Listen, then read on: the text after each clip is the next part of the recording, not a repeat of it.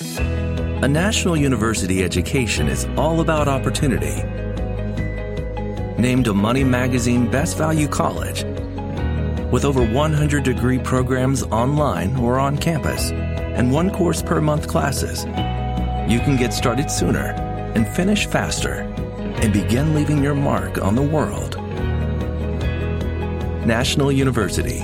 Visit nu.edu to learn more and get started.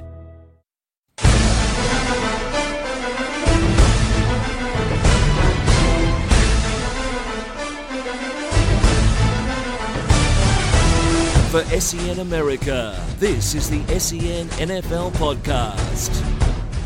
Hello and welcome to the SEN NFL Podcast. I'm your host, Richard Garraway. Not sitting across the desk from me, because as you can tell, I'm on the phone, is my co-host, James Arthur. G'day, mate. Hello, Richie. Sorry I couldn't be there, mate. I'm very, very disappointed. You missed an incredible interview with, I'm now calling him SEN America's own Tom Hackett. I manned the fort. It was all right. Chris jumped on. He's on the mic now, Richie. I can't get him off. We didn't go to crap because I was here to pick up the pieces when Richard left us to squabble in our own filth. I was very disappointed I missed out on that one. But today we'll get into the newsroom. As the boys mentioned, we have a fantastic interview with two-time Ray Guy Award winner Tom Hackett. And, of course, we'll finish off JA's mock draft. We've got pick 16 down through to only 31 because the Patriots don't have their pick. Suckers. It's our 40th episode. Boys, happy birthday. Happy birthday. We made it. Happy birthday. Big 40. I thought SEN would have cut this by now. Well, they've cut all the funding, but we still do it. They never had any funding to cut. We have to be in here at midnight so no one knows that we're here. We're in the dark. We don't have any lights. Yeah, well, Sneak you know in, what? sneak out. We're still the best. We have to whisper sometimes because some people walk past and we're not allowed to be here. Well, I met Andy Marr before, and he really liked me because I said the Patriots have done really well in the free agency. So we're mates.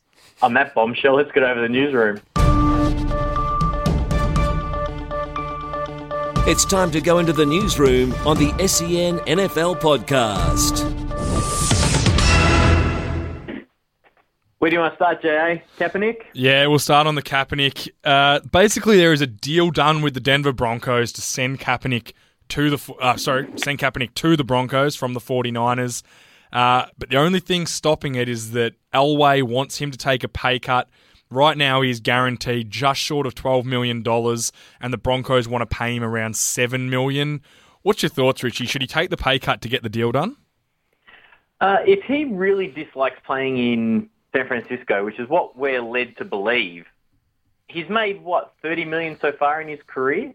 Something like that. Well, you got to remember, the first 3 years of his career, he was on a terrible... he was only a second-round pick, so he wasn't earning millions and millions, and he didn't get paid a lot last year because his new deal is the first year was so incentive-based. $12 million for a starting quarterback, which is, I'm assuming, what Denver want to do with him, isn't a lot of money. So I don't really understand why he should take the pay cut.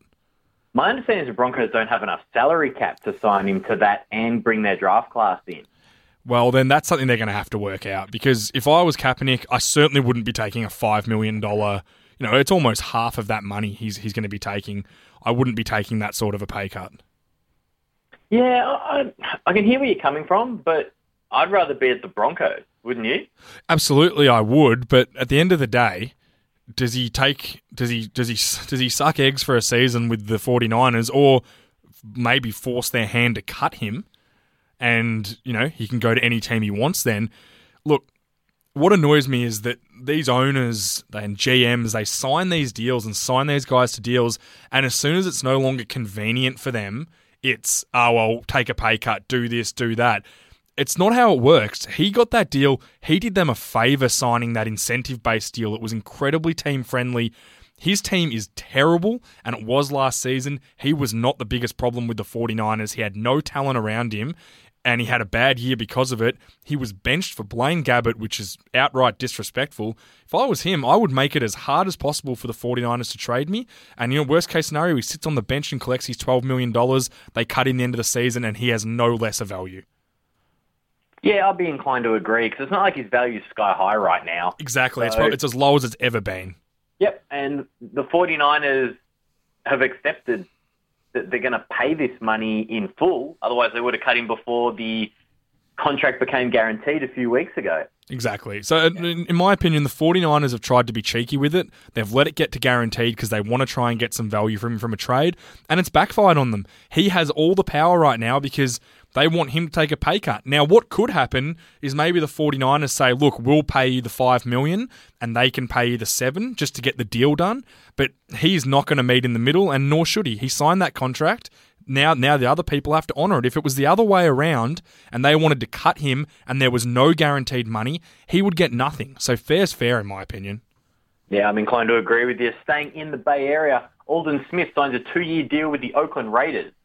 Yeah, really good deal, worth potentially $9 million. It'll be prorated. He's going to miss the first 8 games of next season, so he'll lose some money because of that. A lot of incentive based, but I think a really good signing for Alden and a really good signing for the Raiders. You pair him with Khalil Mack and Bruce Irvin. That's a pretty good defensive line. Obviously, he's had some off-field issues. How do you think he's going to go with those in the future? Do you think he's continue going to drive his professional life down the toilet, or is he going to get a bit more like Pac-Man Jones, who sorted his stuff out to become a pretty valuable football player? Yeah, look, I think the difference with Alden Smith and a lot of other guys is that he was only harming himself, and that was the same with Pac-Man Jones as well. He just couldn't keep himself in line. I think he's real. It was over a year ago since that all that stuff happened with him. So I think he may have learned his lesson. He played really well for them last year until he was suspended. So he was suspended week 8 last year for a full season, which means he's going to miss. He missed last 8 games and he'll miss the first 8 games. He was playing really well. He's kept his nose out of trouble the entire time he's been suspended. Obviously, time will tell with a guy like that, but I certainly hope he gets his career back on track, because when he is playing, he is an exceptional football player. And I think the Oakland Raiders have done a good thing giving a guy an olive branch, and hopefully he takes it and runs with it. And certainly he's got every opportunity to do that. Obviously, as you mentioned, he's going to have to sit out 8 games, but it looks like the Raiders, they want to have him around. Yeah, and as they should. I said, a guy with that much talent, and when it all came out, he was called All Done Smith, and people were saying he was never going to play again. I personally think the 49ers should have never cut him. I think they probably should have stood by him. They ended up cutting him. The Raiders basically immediately signed him, and since then, nothing's gone wrong. So maybe Oakland have a way of helping him. Maybe moving to Oakland has helped him avoid some situations that were getting him trouble in the past. But all in all, I think with the money they're paying him, it's a great deal for Oakland. And, it's a 2-year deal for him, so he doesn't have to stress about anything for the next 2 years, because it's relatively no guaranteed money. It's all incentive-based, so all he has to do is play football and get his life in order. Yep, speaking of people who need to get their life in order, Greg Hardy had a sit-down with ESPN's Adam Schefter to discuss, his last year or so. And quite frankly, from the quotes I've seen, Jay, he made himself look like just a moron. I'll start with, I have never put my hand on any women in my whole entire life. No, sir, that's not how we're raised. As you can tell, like I said again, it's the Bible Belt. It's just something that's, I wouldn't even say frowned upon, just something that's non-existent in most Southern homes. What a load of crap. Yeah, it's embarrassing. He would be in jail if it wasn't for... So, for people who don't know, he was arrested on charges on assault of a female and communicating threats. Basically what he did was beat the crap out of his girlfriend, throw her on a bed with a bunch of loaded guns, and tell her to pick which gun he was going to kill her with. That's the long and the short of it. He was found guilty in July 2014 and requested a jury trial later that year. In February 2015, prosecutors dismissed the case because they could no longer find his former girlfriend, Nicole Holder, to basically say what had happened. So everything was thrown out. He's saying, I'm an innocent man. I've been proven not guilty. That's not true at all. You weren't proven not guilty. You got away with it. Yeah, you were found guilty is what you were actually found. Yeah, and look, this makes him look so bad, and I really don't think he'll be on a team next season. I think this is career done. And you know what? I think NFL teams probably would have forgiven the off-field stuff because the Cowboys had, but because he was such a bad locker room guy last year, that now they're like, well, if we have to forgive that as well, no, that's like bringing even more poison into the locker room, and we're not going to have it. Exactly, and as a Cowboys fan, when they signed him last year, I wasn't against the signing. He's obviously a quality player and played pretty well last year for a guy coming off a season not playing. He was a pretty good player, and I said, although what he did was disgusting and he'll never be forgiven for that, people do deserve second chances, and it happens in the NFL a lot. But the way he behaved, the way he handled himself, there's all the comments he made about Giselle coming to watch the game when he first came back because he wanted to see Giselle and wanted to see her sister. And he's just obviously has no respect for women whatsoever and doesn't do anything to hide it, nor does he show any remorse for anything he's done. And it just starts to really wear on people. Yeah, I think the league's better off without him, quite frankly. Absolutely. Turning to the NFL's head office, Roger Goodell states that the playoffs will most likely be expanded soon. When soon will be, we're not quite sure. But the possibility of adding an extra wildcard team to each conference, James, I don't know if I like this. Neither do I. I'm kind of feeling the same. Having only the 2 wildcards for each conference, it kind of created a lot of excitement last year. Like, you think about it, the last year, if they'd had an extra team, the Jets would have made it, and then that last round would have meant nothing. So Buffalo beating the Jets in the last round would have meant nothing. And that storyline was fantastic because obviously it was Rexy going back into New York and beating his former team to knock him out of the playoffs. Yeah, it was great. And that was a great storyline. Now, in saying that, though, you've got the New York Jets who went 10-6. If you win 10 games, you probably deserve to make the playoffs. But on the other hand, in the other division, you'd have Atlanta making it at 8-8. Like, I don't see the point of it, to be honest. Well, the answer to all your questions, James, is money. There's no other reason. That's the point. I'm with you. This doesn't excite me. I'm not excited for an extra playoff game. I like the fact that it's hard to make the playoffs, and not that many get to make it when you look at the 32 teams in the league. And I think that's a good thing. I think you should be rewarded. The playoffs should be a reward, not... the one thing I really dislike about the AFL and the NRL is up until recently, the AFL had more teams make it than miss out, and the NRL was the same. You shouldn't have half the league making the playoffs. That's ridiculous. If you add another team to if you add another wild card, you've got 14 teams making it, which is almost half. Look, it'll happen because money's money, and that's the bottom line. And it will just mean that only the top seed will get a bye. But you're going to have, this year it would have been the Cincinnati Bengals playing the New York Jets. Now, without Andy Dalton, it might have been an okay game, but you would have had, in the other conference, you would have had, bear with me, the Arizona Cardinals playing Atlanta. Like, it would have been a bloodbath. They'd beaten them 40-0 a few weeks earlier. So I just don't see obviously money is the biggest result here, but I don't see the point of it. As a fan, more football the better, but kind of once it comes playoffs, you just want to see the best teams. And if that means the Jets missing out at 10-6 and, a team missing out at 10-6 every now and again, then that's life, unfortunately. Yeah, I must admit, I agree with you. The last thing I want to touch on before we get to the newsroom is a story I saw today that Twitter's going to be live streaming the Thursday night games. Did you catch this one? I did. And then there's not much information on NFL.com, just for a surprise, but I did see a few tweets about it, ironically, and I think, so yeah, basically it is what it is. They're going to stream games on Twitter. So does that mean, I guess, anyone who has Twitter has access to games? Yeah, my question is, how much did they pay for this? I don't know, but imagine how many people they're going to gain from having this. How many people are going to sign up for Twitter purely to watch Thursday night football games? I think it was about $1 million per game or something like that, so nothing compared to what CBS are giving. Well, they play, you've got roughly $16 million for games, plus there's a couple of extra on Thanksgiving, so probably $19, $20 million. It's only Thursday night games, though. They play one every week, though. Yeah. So, it's interesting. It's probably worth the money, I'd say, for Twitter. And as I think you rightly pointed out, James, it's going to equal in new sign-ups for Twitter, and who knows, then you might discover you like it and you stay on and you keep using it. Yeah, exactly, and that's what it's all about. It's all an advertising routine for Twitter, and it's exciting. Like I have League Pass, and I know you have League Pass as well, so it doesn't really affect me too much. But a lot of the people that don't have that or can't afford that, it just gives them another avenue to watch football. Yep, which is never a bad thing. Coming up next, we've got the 2-time Ray Guy Award winner Tom Hackett, punter from Utah.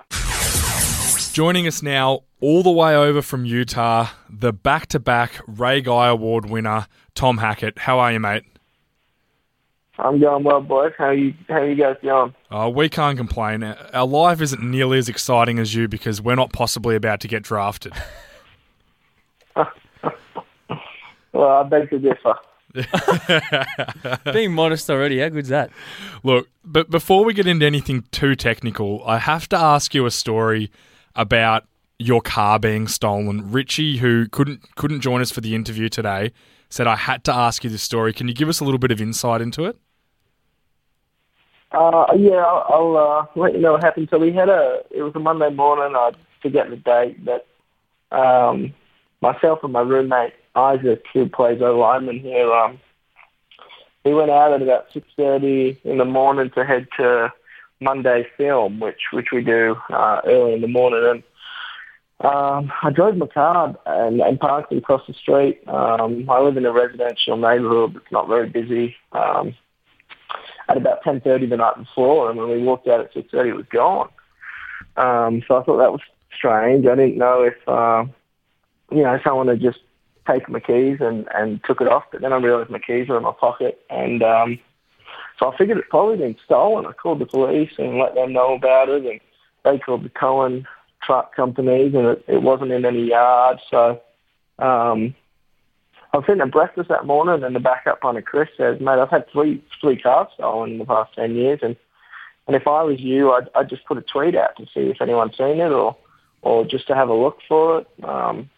And so I did that, and, in a blink of an eye, it kind of blew up on social media. And then next thing I know, that afternoon, I got a phone call from the media lady here at Utah, and I had to do like a press conference thing. And, it made the news the next night. And long story short, I guess, 48 hours went by. There was a spotting the day that I figured it'd been lost on the Monday. Someone seen it just a couple Ks up the road, and had some ski racks on it, or not ski racks, some skis on it, and they thought they were just going taking it up the mountain for a nice ski day. And yeah, it got found 48 hours later, about 1.5 miles up the road, just parked, and no damage. The ignition was broken, and the ignition was broken. He started it with like a little what looked like nail clipping scissors. I don't know if you've seen them, real thin scissors, and yeah, a little bit of that got stuck in the ignition. So yeah, he kind of beat it up a bit, but he left me a few presents, a few cigarette butts, and a pair of snow boots, actually. So I would say, getting a free pair of snow boots, you've come up in front. Did anything get taken from the car? Yes. I don't know if it's appropriate to say on radio. Well, this is a podcast, so that's a bit different. Okay, well, long story short, there's a tradition here at Utah that no one really knows about, so I probably shouldn't be telling anyone, but let's just say a large bundle of magazines. I won't say what magazines in particular. The starting punter actually has to hold them, have them on him while he punts it at the University of Utah. And my girlfriend wasn't too fond of them, so I left them in the boot of my car. No problem here. They're in the boot of my car. Nothing's going on. And unfortunately, they were missing. But now we know why they actually stole it in the first place. They saw you put it in there. Yeah, he probably put a bloody torch in the boot and saw what was going on and said, "I've got to get my hands on that." But luckily, about a week prior to that, I took about 10 of them and put them in the dunny downstairs just for the boys to enjoy. So I've still got 10 of them. So not all was lost. The other 100 or so, they are well gone. 100? Who uses magazines anymore? That's ridiculous. Who would legitimately nick those? That sounds ridiculous. Utah, obviously. People at Utah. Well, I think the tradition's been going on for like 20 or so years. You know, With the same magazines or different magazines? So is this the end of... No. You have to add to the collection. Oh, right. That's the idea. It just adds and adds on. So some of them, they were outdated, but they're in the boot of my car.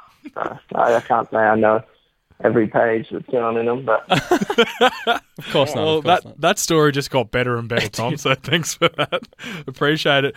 Now I have to. Well, I didn't tell anyone else but you guys because I think Utah media probably would think very differently of me. But well, lucky for you, no one listens to our podcast anyway, so it's all right. Yeah. Well, my mum, Richie's mum, and Chris's mum will really enjoy that story. And Chappie, we know Chappie's listening as well. Chappie always listens. And speaking of Chappie, you obviously came through the Pro Kick system.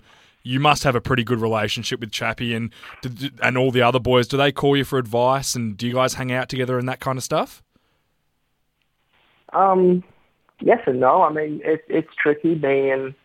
I guess this has really been the first couple of months where, I haven't had to wake up at 6:30 to go run with the team, or right now they're in the middle of spring ball. I don't have to practice or work out at a certain time. So does that mean you sleep until midday? Well, I'm meant to have class at 10:45, so on the days that I choose not to go, yes, but, I try and get up before then. So I do, speak to the boys through a phone call or a message here and there, a text message, but. The only real time I hang out with him is when I come home or Chappie comes out, during the summertime out here and he does his little trip before the season starts. We all kind of get together then. But me and Chappie FaceTime or phone call, whatever the case may be, probably once every second day. I like to make sure the old man's heart's still pumping and all that. Fair enough. I understand that. So he obviously is. You would have spoken to him quite a bit throughout the draft process. What have you been talking to him about, and what sort of stuff have you actually been doing throughout the last couple of weeks in order to get prepared for the draft? So I guess before the past couple of weeks, he came out here the week before the combine, which was a couple months ago now. So my agent was able to fly him out to Los Angeles, and we met up at USC and worked together for a week prior to that. And then obviously I jetted off to Indianapolis when he jetted off back to Melbourne. And then in between that process, it's, I try not to kind of pick at my agent's brain or Chappie's brain about who he's talking to or what he's reading online or who he's spoken to and all that. So I try and keep it pretty laissez-faire. If my agent calls me, I'll obviously pick up the phone and see what he has to say. But I can't say I've ever called Chappie or my agent to hear the gossip on what they're hearing because I just don't think that'll do anything for me. It'll only get me more excited than I need to be. And teams, you never know what teams are thinking or who they've got on their draft boards really until draft day. So that's how I've been playing it anyway. Yeah, look, well, I'm going to ask you a question. I wanted to ask Jalen Ramsey this question, but unfortunately he won't respond to any of my tweets. But he has answered on ESPN along with every other player. Are you the best player in the draft? No. Well, I think you're the best punter in the draft. I don't think that's unfair to say. It's a tricky question. You like to think so? You don't have to be modest, mate. Back-to-back Ray Guy Awards. It's a pretty self-explanatory. I would like to think so. Yeah, I definitely think you are. From all the footage I've watched, and I did watch your pro day the other day, and I thought you kicked the ball pretty well. Thank you. Did you feel good after that? Do you think that helps? Yeah, no, I was stoked with how that workout went, and I did everything I was asked to do, and I thought, I know my limitations, and and how I punt the ball. And if I miss hit a punt, I know what it's meant to look like as opposed to not meant to look like. And my miss hits were still good. And that's the bottom line, because you're not going to be a perfect punter. You're not going to turn every spiral over. So if your miss hits can be, good enough for the return team to not have to run across the other side of the field to cover, then you should be fine. And that's what I tell teams, and that's what I base my punting off. So that's what I did on Pro Day. So from the way you're conducting yourself in this interview, it probably is relatively certain that you're not going to pull I think it was Geno Smith or Teddy Bridgewater who sacked their manager because they didn't make the first round. I assume you're not going to make that sort of same brash reaction if you don't make the first round, Tommy? No. Even if I don't get drafted, I'm not gonna sack the poor fella. So, the way I see agents work, and they can't really do much for you until you reach your second contract agreement, to be honest with you. Now, along with punting, you also have to meet up with a lot of teams and have face-to-face Q&As. What are some of the questions that these guys ask you? Is it kind of a bit out there? We've heard some examples in the past, and some of them are kind of just designed to put the player off a little bit and to kind of get them thinking on the spot. Was there any sort of situation that you found yourself in where you didn't know how to respond to a certain question, or that a question came up and you were kind of just wondering what the hell you were going to say? Yes and no. I think I didn't really get asked any super abnormal questions. There was a couple questions where, they'd say, your long snapper throughout the course of your career was super sporadic. He's not a very good long snapper or something. And I think Chase is as good as it comes. He works out with NFL punters back in California when he goes home, and they tell him that when he comes out of college, they're going to tell his special teams coach to get him on their roster. And so there was another one where they said when you're holding the football, you very rarely spin the laces so that they're facing the field goal. And so I disagreed with both those comments, and I just told them, I'm sorry, I don't agree. You told him to get stuffed, didn't you? Well, I didn't, tell him to get stuffed, essentially. I just politely told him, you're wrong. Now, the other thing, speaking of things that NFL got wrong, I'm looking at your combine report right now, and you're coming in at 5'10", but apparently, according to your Twitter account, you don't agree with that height. Well, I was speaking to Chappie, and I was telling him how I thought they jibbed me on about an inch there, but I guess, I probably got measured at 5'11 3/4 back when I had a shaggy hairdo and a little bit more hair on the top of my head. So I was a bit peeved when they shouted out 5'10 3/4 in the middle of that meet, but nothing I can do about it now, I guess. So we'll finish up with you shortly, but what's the process over the next couple of weeks? Up until now, from now until the draft, what do you have to do? What's the process? So the month of April, I've been told this is, kind of where teams start to get together with their player personnel group, their general manager and their head coach, and they all sit down and analyze everyone that they're interested in and kind of rank them both in the position that they play as well as where they think, their draft stock lies. So, I might get a couple of more workouts here and there, but I think it quietens down a bit as it starts to get towards the pointy end, and they probably won't tell me much regarding how those meetings go or where they're going to draft me or if they're going to draft me at all for that matter. So you kind of just play it day by day. Like I said, you wake up, I go to class on the days that I've got to go to class, and I get a workout in in the time off, and just try to keep myself out of trouble. It's hard not to think about what's coming up, but there's really nothing you can do about it. So you try and enjoy the spare time that you have now, because in a month's time, I might be chockers. And look, the last question we'll ask you today, what's your gut feeling? Do you think you'll get drafted from what you've heard? Obviously, the NFL Combine, the report on you is that you're the out-and-out best punter coming into the draft. You've won 2 Ray Guy Awards, which only one other player's ever done. What's your gut feeling about it at the moment?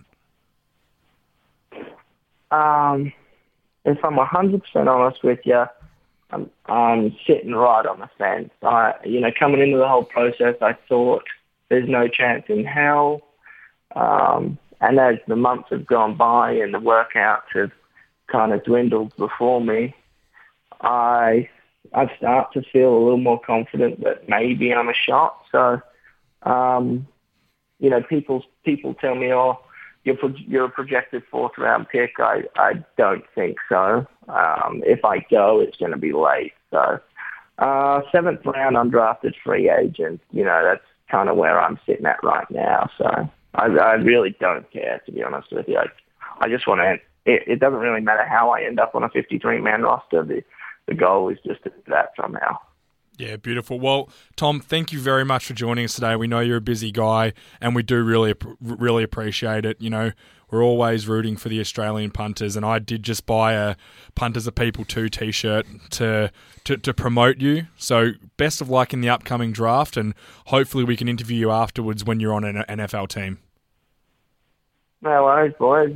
Just let me know if there's anything else I can do for you. You got my phone number, so. You're always good to us, Tommy. Have a good one, buddy. All right, boys. Bye.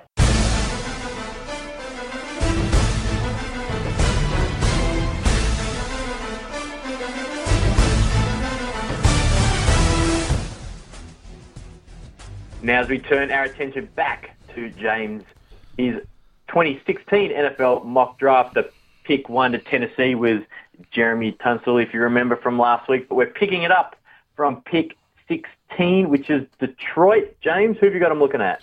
Look, I think they're going to take Ashawn Robinson, D-tackle, Alabama. He's a perfect size for a 3 technique. Plays a run with power. He's got great length. Not the quickest to close and tackle, but it is adequate. Pass rushing, he uses moves with strong hands and quickness. He beats undersized guards and centers comfortably with power. Look, whether he can beat the NFL-level linemen as easily, time will tell. Effort can be a problem. He doesn't play with the highest motor. That's about what I was going to say, James. That's the thing that jumps out as me. He doesn't give 100% effort on every play. Is that a big concern to go that high? It's a concern if you have poor coaching. I think Detroit have done a fantastic job of moulding defensive tackles. You look, and you've got Nick Fairley, obviously, and Ndamukong Suh. They've done a great job previously. I think they can get him into that system, and that's why I think they'll like him, because they can see all the raw traits they need for that dominant 3 technique. He can learn behind a guy like Haloti Ngata for a season or 2, and maybe develop into one of the premier D tackles in the NFL. Okay, pick 17, the Atlanta Falcons. Where have you got them looking? Corey Coleman, wide receiver out of Baylor. He's not the biggest guy, but he plays with toughness and speed. He does his best work on deep routes and has absolute elite speed that NFL corners will have a tough time. High points the ball well, takes down tough catches. If he gets into the open field, he's incredibly tough to tackle. He needs to work on his repertoire of routes, but playing opposite of Julio Jones will really help him. He'll draw a lot of single coverage and be able to create big plays downfield. I think that'd be a huge help for Atlanta.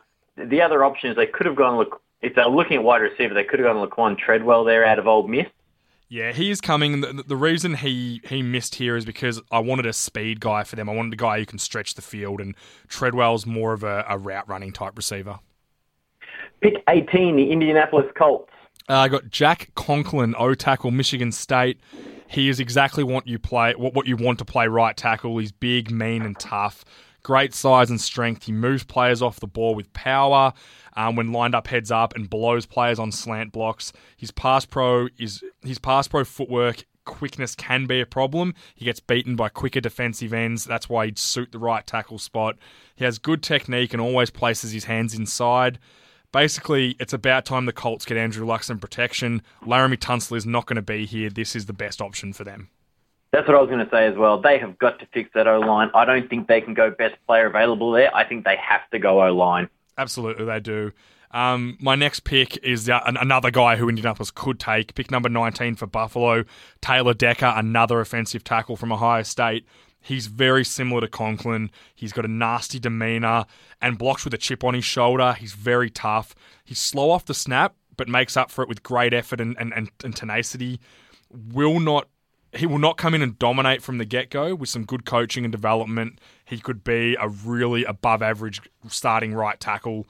He's too big, too smart, and mean not to take a chance on here for Buffalo. I think those two guys will be picked. Either of them in those two spots are pretty good. Pick 20, the New York Jets. I have Kevin Dodd, defensive end / outside linebacker out of Clemson. He's a twitched up, fast edge rusher. He makes plays by shooting gaps against the run, makes it very tough for tackles to get hands on him.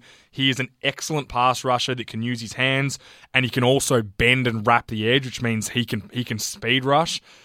He looks like the complete package of speed, length, and size, but he doesn't have a lot of experience. He only started 1 year for Clemson, but in that year, he was incredible. Pick 21, Washington. I have them taking, this is purely a need pick. I have them taking Ryan Kelly, the center out of Alabama, 3-year starter on the most dominant college team. Kelly has all the tools. He's smart, tough, and strong. He can come in and be a day one starter. He has a high ceiling and his floor isn't low at all. The Redskins need to solidify this offensive line for Kirk Cousins. He's a great place to start for them, and I think one of the safest picks in the draft. As much as that's probably true, do you really think they'd take a center this high? Well, do you remember when the Cowboys did it 3 years ago or 2 years ago and everyone laughed at them and he's turned out to be the best center in the NFL? It works. I'm not saying it doesn't work. I'm just saying a lot of teams don't have the guts. Pick 22, Houston.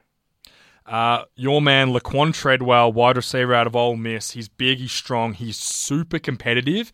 He does lack the top-line speed, but he's a terrific route runner, plays the ball high with strong hands. I think putting him opposite DeAndre Hopkins could create a real mismatch. Basically, you're going to decide who you double cover. They need to get Brock Osweiler as many weapons as possible after paying him that kind of money. Absolutely. I reckon he would be awesome opposite Hopkins, because Hopkins is quicker and probably a smoother route runner. Yeah, but this guy can just be a big, strong guy, especially in the red zone. Yeah, I couldn't agree more. Pick 22, Minnesota. I have Will Fuller, the wide receiver out of Notre Dame. You can see there's a run going on wide receivers right now. The Vikings need speed. That's pure and simple. They need to find out whether Bridgewater can get the ball downfield. Fuller has elite speed. He ran the fastest 40 out of anyone at the combine. His route running's not great, but he knows how to run deep. He knows how to run digs, and he knows how to run curls. If you have defenses having to stack the box to stop Adrian Peterson, this guy is a perfect example. He could be what Cordarrelle Patterson wasn't for them. Pick 24, to Cincinnati. That's okay. I have them taking... Now, this is a bit of a... I don't know what kind of a pick this is, but it's Braxton Miller, the wide receiver out of Ohio State. Basically, they need to replace Mohamed Sanu, who has been incredibly important in that offense. Miller is the exact player to do that. He was a starting quarterback, and then he successfully moved to wide receiver. He's best suited in the slot, where he can outrun defenders with quickness. If he gets into space, he is electric. He breaks tackles with power. He breaks them with agility. He is a really, really good fit for the Bengals, who can use him in that Sanu role as a running back, wide receiver, and some gadgety sort of plays at quarterback as well. I'd almost bet you anything that pick doesn't happen there. Look, I said... I know it's a long shot, but when I look at... And they might back that he'll be there in the second round, but I don't think he lasts 32 picks from there. Then that's the bottom line. They might just bite the bullet and do it there. Pick 25, the Pittsburgh Steelers. Mackenzie Alexander, the cornerback out of Clemson.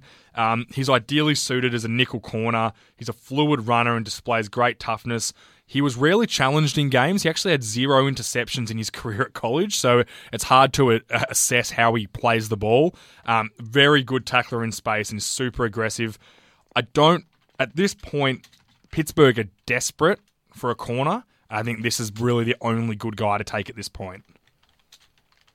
Pick 26, the Seattle Seahawks. I have them taking Sheldon Rankins, D-tackle out of Louisville.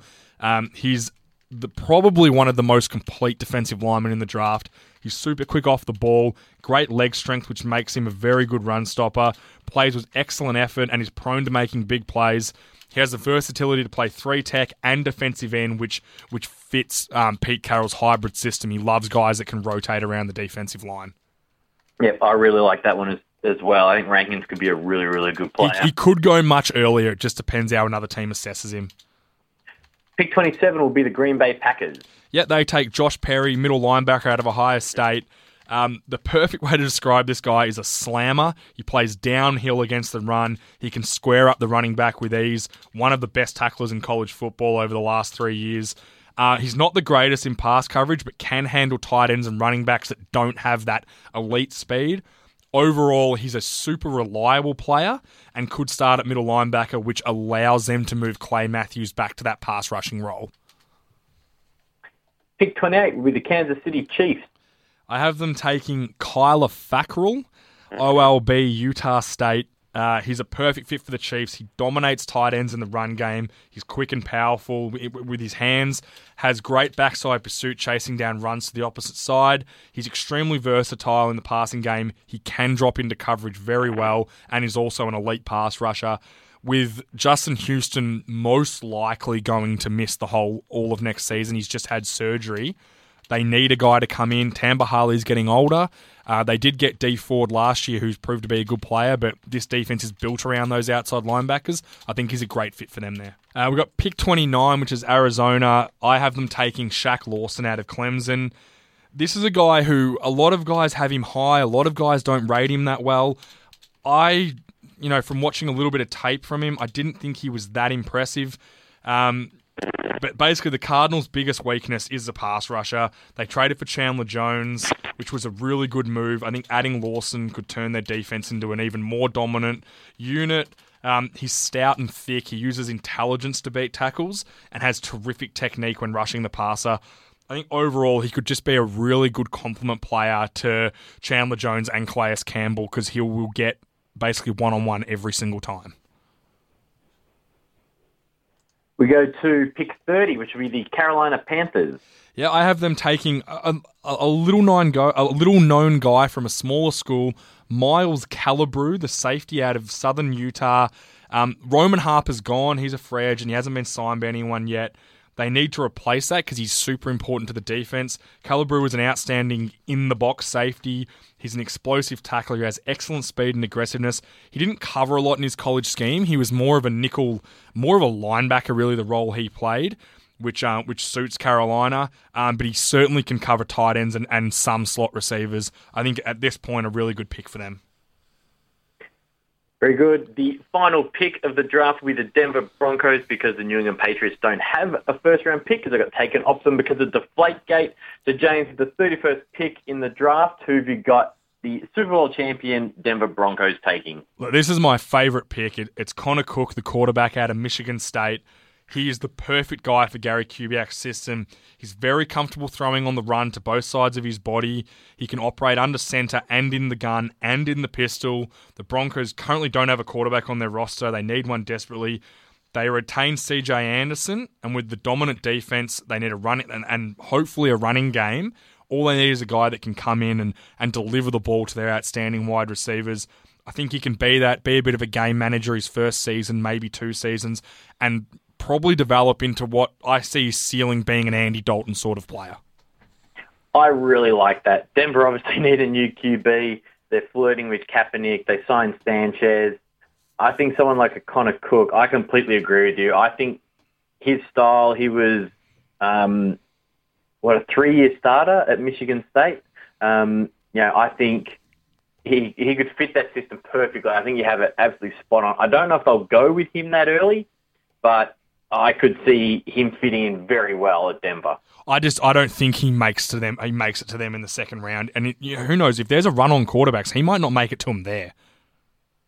You think there could be 4 quarterbacks taken in the first round? Yeah, possibly. You know what teams are like? When they start seeing teams go, like you saw even in this mock draft, all of a sudden a couple of receivers go, and me doing the mock draft started kind of getting scared and just taking receivers because I didn't want teams to miss out on what they needed. So it could happen. Yeah, it's very true. It does happen that way. It's a bit strange, but it can certainly go. Look, as we get further and we get closer to the draft, it's only a few weeks away now.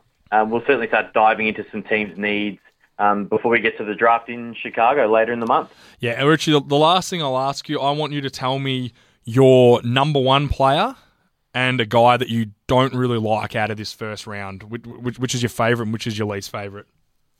My favourite player? Yeah. Is Jalen Ramsey. Yep. I reckon he thinks that as well. I think, as you said, he rates himself as well. He thinks he's the best player in the draft. They all do. I really think he could be anything. And I'll say in the top half. I could go down your bottom half and find a couple down there I'm not as high on. But I'm not high on Joey Bosa. I don't know why. I don't really have a good reason for it. I just don't have a great feel for him.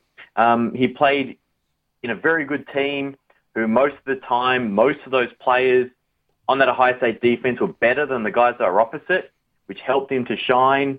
I'm concerned about his pass rush abilities.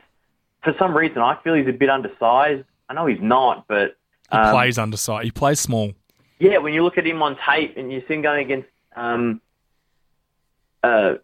left tackles, he does. He looks small. But you look at his measurables and he's not. So it's a strange one for me. He'll go top 5, Joe Bosa for sure, but I wouldn't feel great about picking him. No, not, and it's funny. Me and you must think alike, Richie, because I'm the exact same on him. I think we've discussed this. Something about him scares me, and if the Cowboys take him, I'll be really, really stressed about it. My favourite player in the draft, Jalen Ramsey, is up there, but it's Myles Jack. I think his versatility is it's a scary thing to have a guy that can play so many different positions. I think him and probably Ezekiel Elliott are my two top players in the draft. So it would be interesting to see in a few weeks' time what happens with it all. And if anyone wants to read the second half of your mock draft as well, we will have that on the sen.com.au website, the SEN America website. So make sure to click on the SEN America link on the top of the homepage or go to our Twitter and our Facebook. We'll be putting it out on both those social media platforms as well if you want to see the second half. We posted the first half of your first round mock draft last week. So if you wanted to see that, you can listen to the podcast and you can check out that article. All the stuff will be on sen.com.au. So make sure you head there.